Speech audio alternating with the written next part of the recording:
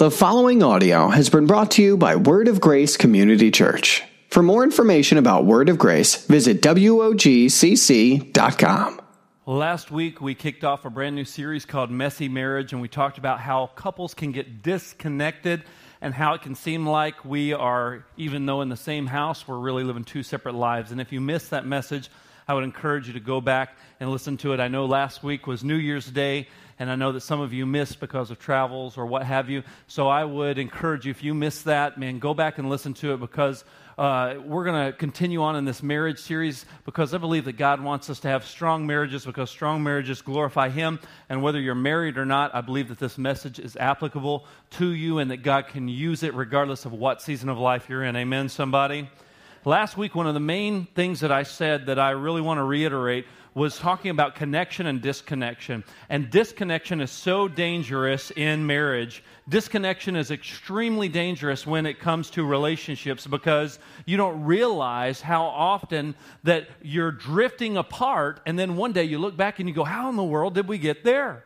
How in the world did we end up here? It was because of these little things that began to just pile up as we began to drift and slide away from one another in relationship, especially in our marriages, to where when we look back, we go, man, how do we get so disconnected? So disconnection is so dangerous, not only because it causes us to drift apart, but because of the doors that it opens to temptation, the doors that it opens to justify sin, the doors that it opens to make us feel like, well, I guess since they don't care, I'm just going to do whatever I want. And we begin to lead separate lives, and it's very unhealthy. And God wants us to be connected, and He wants our marriages to be restored. And so we need to stay connected in our marriages. But I know a lot of you may have already given up hope. A lot of you may have already said, you know what, it's too late for us. This would have been a great sermon to have heard 20 years ago, Pastor Derek. This would have been a great sermon to have heard 10 years ago or 5 years ago, or whatever the case may be. You're contextualizing it based on what you're dealing with and what you're struggling with and what your challenges are in your own marriage and in your own life. And you're like, man, this sure would have been good information to have heard. And so you may have been already in a place where you've given up hope of really anything changing. You've got the other person figured out. You're like, oh, I know him, I know her, I know how they're going to be. I've already got them pegged to where if I try to do this or that, I know how they're going to react. And you've already got it all figured out. Well, let me tell you, if that's you today and you're in that space, I want to tell you, don't give up hope, because God can still turn this thing around, because whatever dysfunction you're experiencing in your marriage, it doesn't have to be accepted as normal in your life. Too many people just settle, and they go, well, I guess this is normal. I guess it's going to have to be how it is, because that's how my parents were. I mean, at least our marriage is a little bit better than theirs. And we just accept subpar things in our marriages, and our expectations get so low because we're so tired of getting disappointed, and we accept dysfunction as normal, and we don't pursue or embrace the challenges that would require us to grow and actually have a healthy marriage, to where our best days are not behind us, but rather that they're ahead of us. So depending on the depth of your wounds and depending on the depth of the disappointment that you've experienced, you may or may not be very optimistic today.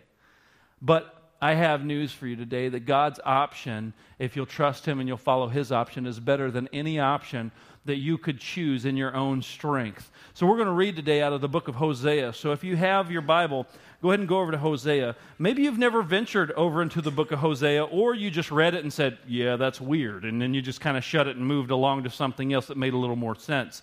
Hosea was a prophet, all right? And in this prophetic book, he's speaking things on behalf of God, because in those days, God didn't speak to people like He does now, because we have His Holy Spirit living on the inside of us, and we can have that communication with God between us and Him.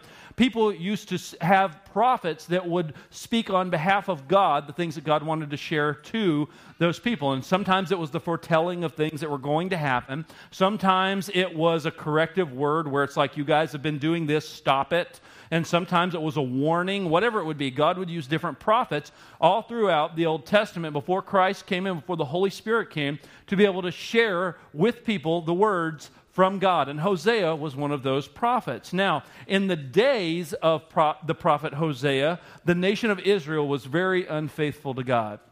And Israel was God's chosen people, the people that were going to see the reconciliation of mankind to the world come through that nation because Jesus was going to come out of that. But God made a promise with the nation of Israel, a covenant promise with the nation of Israel. So this covenant promise would be like the type of promise that a husband would make to his wife. It's not just a, yeah, I'll do this. No, this is a covenant. This is deeper than just me saying, I'm going to do this or do that. It is sealed. This is set. This is God's word. This is him giving this covenant between him and these people. And they're supposed to do certain things. And God said he would do certain things. But Israel had been unfaithful to their side of the covenant. And because of this, God was angry with the people of Israel. And he raised up the prophet Hosea to speak forth the words that he wanted to say to the nation of Israel. It's really the same imagery that we see as the church, the body of Christ, being the bride of Christ. You've heard that reference before, and Jesus is the head, he's the groom, and the church is the bride of Christ. It's that same type of relationship that God is using Hosea to speak on his behalf to the nation, his bride, his covenant partner, Israel, to correct her because the nation of Israel had been unfaithful, begun to worship false gods and all sorts of evil things that they were doing. So, in the book of Hosea, it starts out really strange because God commands the prophet, this preacher, this prophet, Hosea, to go out and to marry an adulterer that is named Gomer. Now, first of all, awful choice of name. And second of all, she was an adulteress. I don't know which one, if you want to rank which one was worse. But no, he said, go out. God said, go out and marry an adulterer. Man, a preacher, a prophet being told who was unmarried to go out and marry as his wife this woman who was known as an adulteress. This woman who was known for sleeping around. That's the woman he said, I want you to go and marry. Now, this lady that he married was just kind of like the nation of Israel was to God. Now, she was unfaithful to Hosea. Surprise, surprise. She kind of had a reputation, and everybody knew this woman's reputation. Now, she and Hosea had a kid together, and that kid's name was Jezreel. But then there were two other kids that Gomer had that were fathered by different men. And Hosea knew that they weren't his kids. But yet he stayed with her, and he stuck with her, and he kept working with her, just like God was sticking with Israel, even though they continued to be unfaithful to him. Hosea, he married Gomer, has kids, and she resents him, and she cheats on him, and he knows it's going on, but then she eventually just says, I'm done with you, Hosea, I'm going to leave you, and she goes and chases around all these other guys that were giving her attention that she was sleeping around with, and she's completely left him. And so here he is with these kids, two of which are not even his. And these kids had terrible names. I can't pronounce their names in Hebrew, but the meaning of the names was no mercy and not my people. Awful names for children, right? But there was a point to this that God was using through the life of the prophet Hosea. He was using Hosea to experience the same things that God was experiencing, and God had sovereignly ordained that Hosea would experience these things so he could communicate on behalf of God with the weight that God wanted this communicated, so that Israel could see what God was wanting to do with them and through them. And so the things that Israel had done had caused them to be not his people and caused him to have no mercy because they had broken covenant, they had broken the bonds, they had broken the promise, and they had done the things. They had violated the commands of God, but God was going to show them something powerful through the life and through the message and through the words that he was going to give to the prophet Hosea. So Gomer leaves Hosea, and she goes and ends up selling herself into slavery because she was broke as a joke, because these guys left her hanging, they left her high and dry, and now for her to make ends meet, she had to go sell herself into slavery and become a slave. And so here was this woman who was loved and adored by this man. And the Bible didn't say that Hosea tolerated Gomer. The Bible says that he loved her. So God put the compassion and the capacity in Hosea's heart to love this woman known as an adulteress who hurt him over and over again. And then she eventually just runs off and leaves him, and he goes, well, I guess that's it. I guess that's over. But this is what God said in Hosea chapter 3 and verse 1. And the Lord said to me, go again and love this woman who is loved by another man and is an adulteress, even as the Lord loves the children of Israel, though they turn to other gods and love cakes of raisins. I had to stop right there. I said, whoa, hang on, God. I love me some oatmeal raisin cookies. And I hope that that's not something in the Bible saying I shouldn't eat that. But no, what that was talking about is that there were certain cakes that they would make in this pagan worship to these other gods. And so it was a reference actually to idol worship when I actually researched what that meant. Verse 2, so I bought her for 15 shekels of silver and a homer and a lechek of barley. And I said to her, you must dwell as mine for many days. You shall not play the whore or belong to another man, so I will also be to you. For the children of Israel shall dwell many days without king or prince or without sacrifice or pillar, without ephod or household gods. Afterwards the children of Israel shall return and seek the Lord their God and David their king, and they shall come to fear the Lord and his goodness in the latter days. This really messes with me because you think about the person who's done you the most wrong in life, okay? Whether that be your spouse, whether that be your ex-spouse, whether that be someone close to you that got really close as a friend or a family member or a boss or whatever the case may be. And they hurt you and they wounded you. Could you imagine what Hosea had been through? Could you just think for a minute about this man who was told to go and marry this woman who was known to sleep around, and then she goes off after having a child with you and gets pregnant 2 other times. And now these children are left as yours to raise while she goes off and does whatever she wants. Sounds like an episode of Jerry Springer. But Hosea didn't go on Jerry Springer to find out who the baby daddy was. He didn't do that. That's what you and I would want to do. You and I would want to be angry, and we would want to lash out. And we would want to just express our disgust, and we would just want to hurt the other person for hurting us so badly. That's not what Hosea did, and that's not what God did to Israel. And God was trying to paint a picture to Israel and show them through the life of Hosea and the conviction of the message in the tone of Hosea exactly his heart, not only for his people, but also for marriage. Because we see that Hosea marries Gomer again. He stays with her. He recommits to her. They get reconnected. But he says things are going to be different from now on. And they set up some different guidelines and some different things in their marriage that now I see you at your low point and I'm coming to rescue you. But things are going to be different now. And God did the same thing to the children of Israel. When we see that God allowed them to go and do whatever they wanted to do, but then God reached down and said, I'm going to love you in spite of all of this junk. Check this out in Hosea chapter 2 and verse 23. It says this. This is God's word speaking through Hosea. He says, and I will sow her for myself in the land, and I will have mercy on that child that's named No Mercy. And I will say to the one named Not My People, you are now my people. And that child is going to say to me, you are my God. How powerful is that? This child who every time that they heard their name spoken, it said, you're not mine. That's your name, not mine. Or no mercy. No mercy for you, that's your name. Every time I call you into the house, hey, no mercy, come here. Wow, a constant reminder. But he says, the one named No Mercy, I'm going to have mercy on. And the one who was disconnected, who wasn't mine, that's not my people, I'm going to say, you're my people. And guess what? You're going to say, you're my God. How powerful the picture of reconciliation. And that's really what this is. And it's a foretelling not only of the reconciliation of the children of Israel back to God, but it's a foretelling of Jesus Christ, the one who bought and paid for us in our lowly place where we rejected him outright. And when we said, we don't want anything to do with you, and he still said, I'm here for you. I'm going to have compassion upon you, and I'm going to make a way for you to come back and be mine yet again.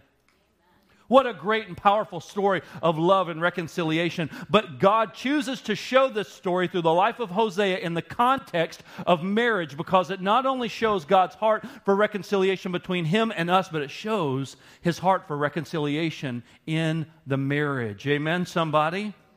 Now, here's the thing. This is an extreme example of the depth of the love of God. What an extreme example.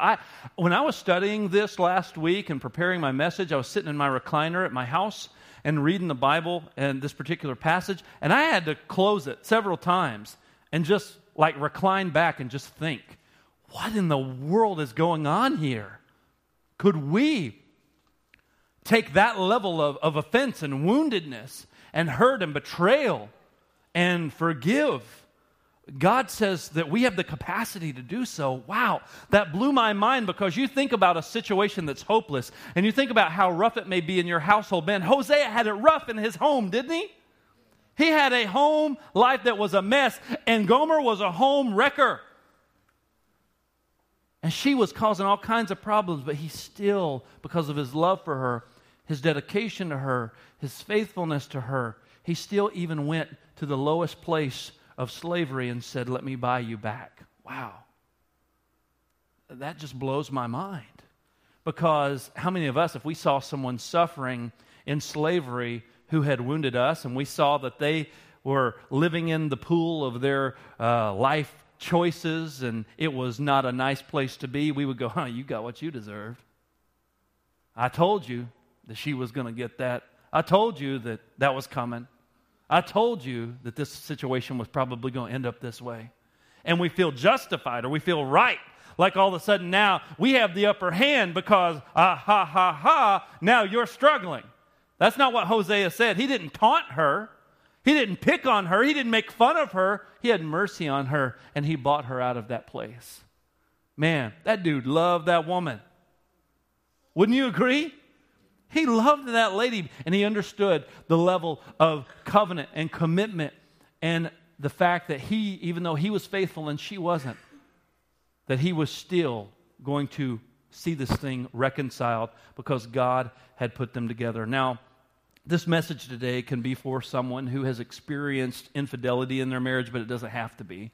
This isn't a message just about infidelity, so if that situation doesn't necessarily apply to you, I don't want you to check out on me, because infidelity can take different forms in a marriage. Because infidelity is really anything that captures the heart of your spouse that isn't your spouse. In other words, it can be a career, it can be attention from other people, it can be Facebook. Oh, snap, Pastor went there. Yes, he did. It can be television, it can be recreation, it can be friends. It really can be anything that causes a disconnection between you two enjoying one another, between you two deepening trust and love together. And there's a few things that happen in this process of restoration. What a beautiful story about how Hosea was able to reconcile and restore his marriage, and also a beautiful type and shadow picture of how God still was longing and chasing after his people who had been adulterous to him. And we see the heart of God at work in this. And there's a few things that happen in the process that we can learn in order to help us to grow, as we have perhaps had things happen in our marriage that have caused us to separate, or things happen in our lives that have caused us to lack trust, or things that have caused us, that have burned us or hurt us or wounded us, and helping us to get closer together and walk stronger together so that our days ahead of us can be better than the days behind us. And as I look at this scripture, and as I look at this story about what happened in the life of Hosea, as well as the way that God treated Israel in the same situation and context, there were a few things that happened. Number one, God got angry at Israel. He got angry. We see that God was angry at the unfaithfulness of Israel. And guess what? I bet you Hosea got angry too, don't you think? Don't you think he's like, she did what? I mean, I couldn't imagine the feelings that he must have felt, and the emotion and the anger that he must have felt. And then there's a second thing that happened. He was heartbroken, because God was heartbroken as well over Israel. Man, this guy's heart was absolutely broken. Number one, he was angry. Number two, he was heartbroken. But number three, he had compassion. And that was the turning point. Not only was he angry, not only was he heartbroken, he decided not to live in anger, heartbreak, unforgiveness, bitterness. He decided to allow the compassion of God to work in his heart what needed to be worked in order to cause restoration and reconciliation. And then number four, he restored Israel. And then some things changed. He set some strong boundaries. It wasn't just like, oh, it's cool, you can run over me and do whatever you want to do. It's cool, I'll have to forgive you because I'm God and it's kind of my thing. No, that wasn't how God navigated that. He said, okay, now things are going to be different, because as you look at the story of Hosea and Gomer, when Gomer was restored, he said, all right, some things are going to change, some things are going to be different, and these are the things that are going to need to change and be different. And he laid out those non-negotiables. And you see what happened in the process of restoration. And as we look at that, we go through a similar process. Man, when we get wounded, or when there's a distance or disconnect between us as married people, we get angry. And guess what? It's okay to be angry. I'm going to take it a step further. It's okay to get angry at your spouse. Okay? It is. Because you want to know why it's going to happen. And you need to know that it's okay to be angry with your spouse, because it's going to happen, and you need to know what to do with that anger. It's going to happen. And it's okay. Being angry is not the sin. It is what you do with that anger and what you allow it to become that becomes the sin. Because you're going to get angry, and it's okay, it's natural, it's going to happen. But you need to know what to do. So let's go over to Ephesians chapter 4, and let's look at what the Apostle Paul says to the church in Ephesus. Ephesians chapter 4 and verse 17. The Apostle Paul says this to the church in Ephesus, Ephesians 4 and 17. Now this I say, and I testify in the Lord, that you must no longer walk as the Gentiles do in the futility of their minds. They are darkened in their understanding, alienated from this life of God, because of the ignorance that is in them, due to the hardness of their hearts. They have become callous in their hearts, and they've given themselves up to sensuality, greed, to practice every kind of impurity. That's not what you learned in Christ. So assuming that you have heard about him and were taught in him as the truth in Jesus, you need to put off your old self, which belongs to your former manner of life, that is corrupt through deceitful, evil desires, and be renewed in the spirit of your mind, and put on the new self, created after the likeness of God in true righteousness and holiness. Verse 25. Therefore, having put away falsehood, let each one of you speak the truth with his neighbor, for we are members of one another. Be angry, but don't sin. Don't let the sun go down on your anger, and don't give opportunity to the devil. Let the thief no longer steal. Let him rather labor, doing honest work with his own hands, so that he may have something to share with others in need. Let no corrupt talking come out of your mouths, but only things that are good for building up as fits the occasion, so it can give grace to those who hear it. Don't grieve the Holy Spirit of God, by whom you were sealed for the day of redemption. Let all bitterness and wrath and anger and clamor, slander, let all that stuff be put away from you with all kinds of malice. Be kind to one another, tenderhearted, forgiving one another, just as Christ in God forgave you. So here we see that we're going to get angry, but the Bible says to be angry and sin not, because now you're a part of a different set of values. The reason we read all of that scripture is because I wanted you to see the way we used to be and the way that we were when our hearts were hardened towards God. Man, that was okay. That was acceptable to be angry and to go pout and to sit on it and to backbite and to gossip and murmur and to go spread all the rumors and go talk negatively about your husband or your wife to your coworkers. That's what people who have a hard heart towards God and Christ, they do that. They don't even think about it. But that's not you who are in Christ. You need to take off that old way of doing things, put on the new way of doing things, be transformed by the renewing of your mind, and you need to not let anger dictate how you treat and love your spouse. Because anger is not a free ticket for you to justify you sinning and doing something that you think will get them back. Anger is not your free ticket to indulge in the sin that you're indulging in because your spouse has been withholding something from you. Anger is not your free pass to begin to justify all of the things that you may do to further the disconnect and deepen the wound. Anger is not okay. And that's really what the Apostle Paul is trying to get across here. He said, people that do that, all this bitterness and anger and malice and backbiting, that's the way people with hardness in their hearts act. That's not you. And he's trying to remind the Ephesians of who they are in Christ. Because he's about to talk about marriage here in Ephesians chapter 5, and he's setting them up because he wants them to understand people of godly character whose lives are being influenced by the gospel and who are being influenced by the message of Jesus Christ and whose hearts have been softened and all things have been made new. Good things should be coming out of their lives. They should be patient, long-suffering, kind, forgiving one another just as Christ forgave us. And that's what Paul is trying to say. He's trying to get across, don't let the sun go down on your wrath. You see, it's not okay to let the sun go down on your anger. Now, that doesn't mean that all of your marriage problems are going to be solved before the sun goes down this evening. Because we live in Wisconsin, and during the winter, the sun goes down at like 3 o'clock. During the summer, we get the other side of it, though, and that's what we love. But man, it gets dark quick. So that doesn't mean you got to get all your problems solved before 3:30, 4 o'clock today.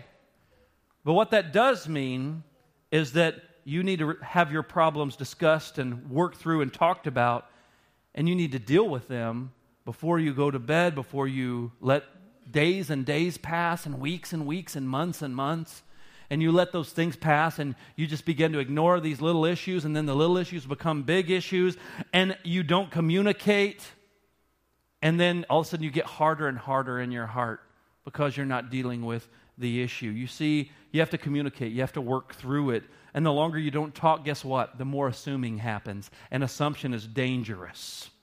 I told my staff this. We did a training day here not too long ago, and I was doing some leadership teaching and training. And one of the things that I told my staff is I said, regarding communication and responsibilities, we need to begin to understand clearly and communicate who's responsible for what, and put away your crystal ball.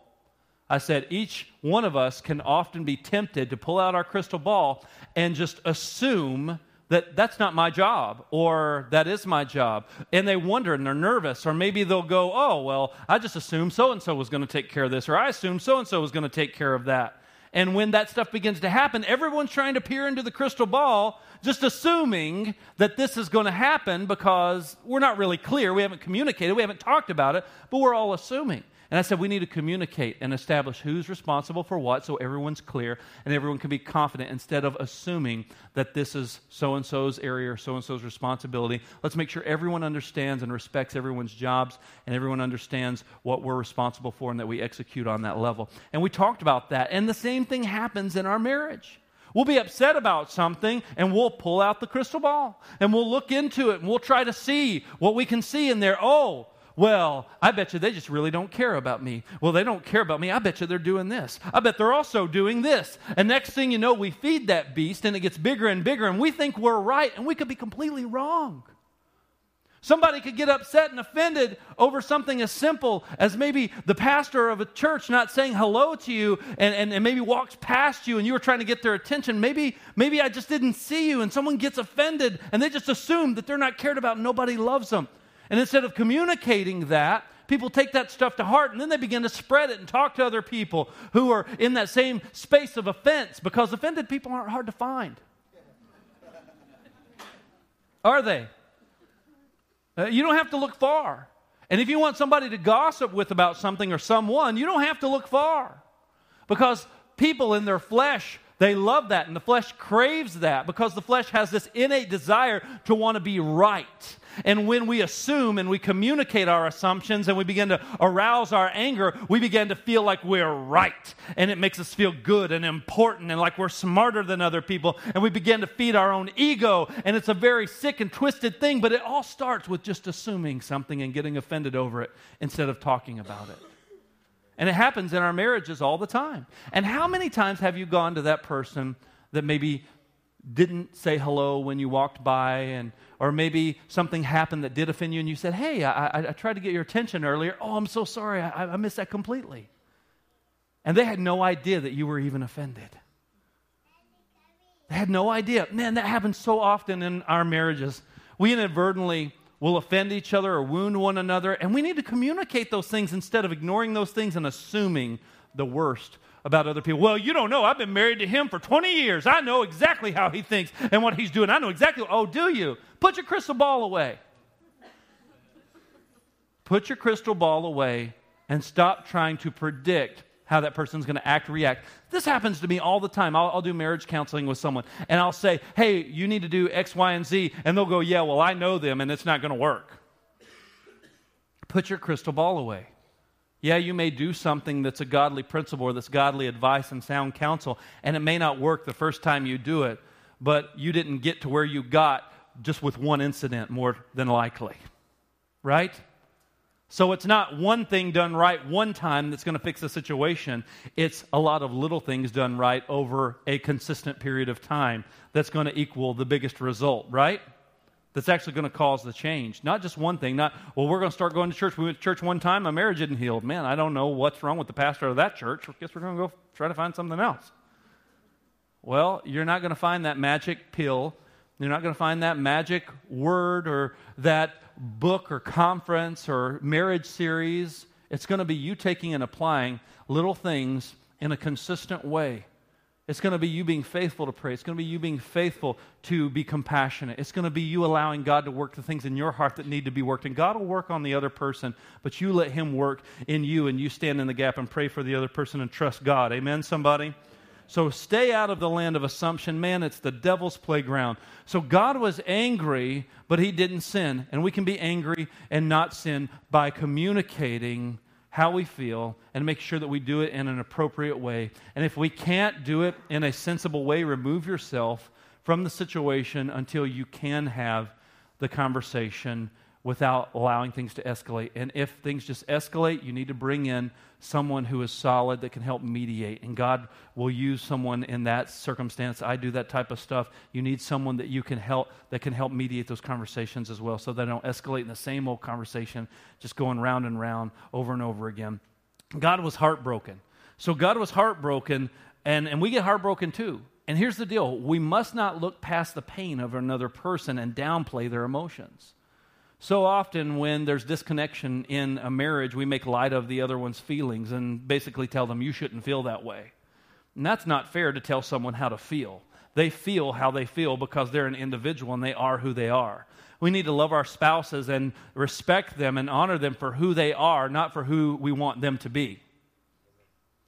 It's not fair for us to withhold our love, our attention, and our affection from someone until they become the person that we want them to be. It's like we're standing in the corner away from them with our arms folded going, well, when you straighten up, that's when I'll start loving you, forgiving you, accepting you, and treating you like a decent human being. But until then, you're getting my wrath and you're getting the cold shoulder. And then all of a sudden, you straightened up yet? Okay, all right, well, I'll be nice to you again. That's not the unconditional love of God, and that's not how He treats us. Amen? God doesn't say, you need to straighten up before I love you. You need to straighten up before I forgive you. You need to get all your stuff figured out before I'll welcome you into my family and forgive you and make you righteous in the eyes of God. No. It's when oftentimes we're at our worst. Because, man, sometimes people just have to get to a low place in life before they recognize how much they truly are loved and how much God loves them. It was the same thing with Gomer. Look at how low she had to get before she recognized what she had in her home. Man, wouldn't it be so much better if she would have recognized it before she had to get sold into slavery? Wouldn't it have been better if she would have seen that before? It took that to get her to see it. Same thing with Israel. Wouldn't it have been better for Israel to see how good God was when He led them out of captivity of the hand of the Egyptians after 400 years of slavery? Literally generations of people being born into slavery that were set free. I think that would say, hey, God's pretty good. I think He loves you a lot. But instead, they turn away to idols and they turn away to false gods. Man, what kind of spitting, slapping in the face is that? Same thing in our marriages, man. Don't you see what I do for you? Don't you see what I've sacrificed? All those different things, man. It doesn't mean we stop loving. It may hurt, but it doesn't mean we stop loving. We need to respect the other spouse's emotions, take responsibility for the way we've made them feel, or even allow them just to speak to how they feel. Maybe we don't understand how they feel because guess what? You're two different people who were raised in two different environments, who have two completely different perspectives on different values and things. And some of your stuff, your non-negotiables and your core stuff needs to be aligned. But man, when you get married to somebody, there's stuff you didn't know they thought. And you're like, you think, what about what? Or this upset you? I didn't know that was going to upset you. And you begin to learn things about them that you didn't know because you're studying your spouse.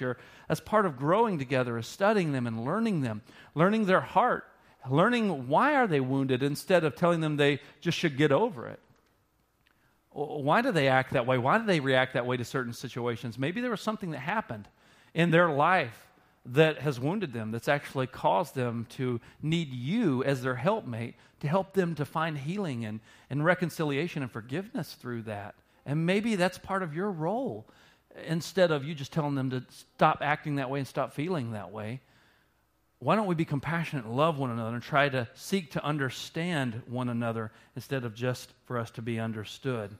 You see, we need to have the same love and compassion on our spouse that Christ does for us. Ephesians chapter 5, the whole chapter talks about how much that we're loved by God and how much we're supposed to love our spouses and in the way we're supposed to love our spouses. And we see that even though we've been disconnected with our spouse, that God understands the feelings. He understands the emotion. He understands the anger. He understands the emotional side that comes with it. And so did Hosea. God gets where you're at. But he also had compassion in the middle of all of that. Because we, like Israel, we've done some of the same things to God. And in our marriages, when we begin to drift, when we begin to disconnect, man, instead of feeding into that negativity and that hurt, we need to remember that God had compassion on us and that we're supposed to be a conduit of that love of God, that freely we've received, so freely we give. Amen? I didn't pay for this forgiveness that God gave. I couldn't have. Jesus paid it all, and all to him I owe. And I've received it freely. I didn't have to do anything to earn it. And so I shouldn't require anyone else to have to do anything. I'm just going to love you because of the love of God that's in my heart for you. That's how a man like Hosea could love a woman like Gomer. Because you think, how in the world could that man love that woman? Because he had compassion on her. Because he had made a commitment to her. Because he wasn't going to give up on her. And so he loved her in spite of her flaws, in spite of her past, in spite of what she had done to wound him and hurt him. He had compassion. But that wasn't the end of the story. It wasn't just, oh, what you did is fine. It's all good. Let's just move on. Forget about it. No, they had to work through some things. And he said, here's the non-negotiables moving forward. He said, remember what Hosea said to Gomer in Hosea chapter 3? He said, you're done with all that whoring around. That's what he said, verbatim. He said, you're not going to play the whore anymore. He said, you're mine, and I'm yours, and we're going to love each other. And we're going to start doing things differently.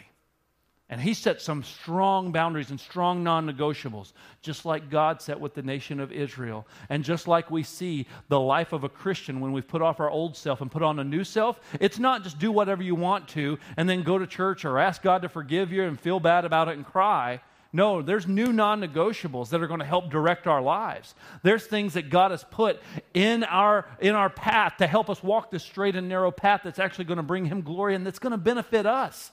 Even though we don't see it at the time, it still benefits us because it's non-negotiables that God is saying, these are the things I want you to live by. And Gomer and Hosea had to have that conversation where there were non-negotiables that were discussed in their marriage. And as you're looking at reconciling, and as you're looking at God restoring your marriage, and it doesn't matter if there was infidelity in your marriage. It doesn't matter if maybe there's just some problems and issues that have caused some distortion and disconnection between the two of you. When you recognize it, you need to establish some non-negotiables and say, it's not going to be this way anymore. Our lives are going to be founded on Christ. Our home's going to be founded on Christ. And here are the non-negotiables that are going to be set around Christ being our foundation. That's what God did with Israel. That's what Hosea did with Gomer. And that's what you're going to have to do with your spouse and have those open conversations to where you set those non-negotiables. Because restoration is God's plan. Reconciliation is God's plan. God wants you to have hope. God wants you to know that it's not over. But you didn't get there overnight, and you got to start taking some steps towards where God wants you to be healed and reconciled. But restoration doesn't mean we recapture what we used to have. Restoration means that all things are new. So many people have this idea that restoration means I'm going to go back to the way things were when they were good in my eyes. Man, I don't care when the best time you and your spouse have had. I don't want that being the highlight and the pinnacle of your marriage, what you used to have. And that's not what God wants either. God doesn't want your best days being behind you. God doesn't want your best marriage being those first few years when you were just all in love and you just couldn't get enough of each other and you always wanted to spend time together and you were holding hands and that was the best. And it's never going to be that again. And I wish we could recapture and have what we used to have. Restoration is not having what you used to have. Restoration is all things being made new. When we look at the life of a Christian, that's what God says about us. When He says we're made new in Christ, He doesn't say things are going to be like they used to be. No, He says, behold, all things are made new. So when God restores something, He makes it new. So you need to stop looking to recapture the past and start looking at how God's love is working in your heart to make your marriage something new, more passionate, more exciting, more connected than you've ever experienced before. It's going to be the best for you, and it's going to bring glory to God. So what that means really, folks, is that there's hope for you, and that's really the main thing I wanted to communicate to you on this Sunday morning, is that there's hope for you. You need to pray for your spouse. You need to have compassion. Yeah, you might be angry. Yeah, you might be heartbroken. But allow God to work something in your heart, because if there was hope for Hosea and Gomer, there's hope for you. Amen? I mean, my goodness, what a terrible situation, but God restored it and made all things new. But you've got to repent. You've got to talk to one another openly about the struggles that you have. And you've got to be willing to repent to one another. That doesn't just mean saying, I'm sorry. That means actually changing and doing something different. Because if you keep doing the same thing you've always done and you go home and you expect something different, you're going to have what you always had. You've got to go home and do something different. You've got to have a conversation that's going to be different, that may be a little awkward, that may be a little uncomfortable. But what did I say last week? I said when it's awkward and uncomfortable, you got to embrace awkward. How long do I have to embrace awkward? Till it stops being awkward. That's how long. It feels weird to pray with my spouse. We've never done that before. Do it till it stops feeling weird. I promise you, it'll eventually stop feeling weird. I got a new gym membership over at a different gym I transitioned to, and all the stuff's in different places than the gym that I was used to going to. Don't like it. I like my stuff being over here, and they need to just get with the program and do what my old gym used to do. And it feels weird going there. I don't know any of the people. I don't know where anything is. I look a little lost, and people are looking at me. I feel judgment when they look at me. I'm walking around the gym feeling weird. But guess what? The longer I keep going there, the less weird it's going to be. If I go, oh, this is too weird, I need to run away from it. That's not healthy.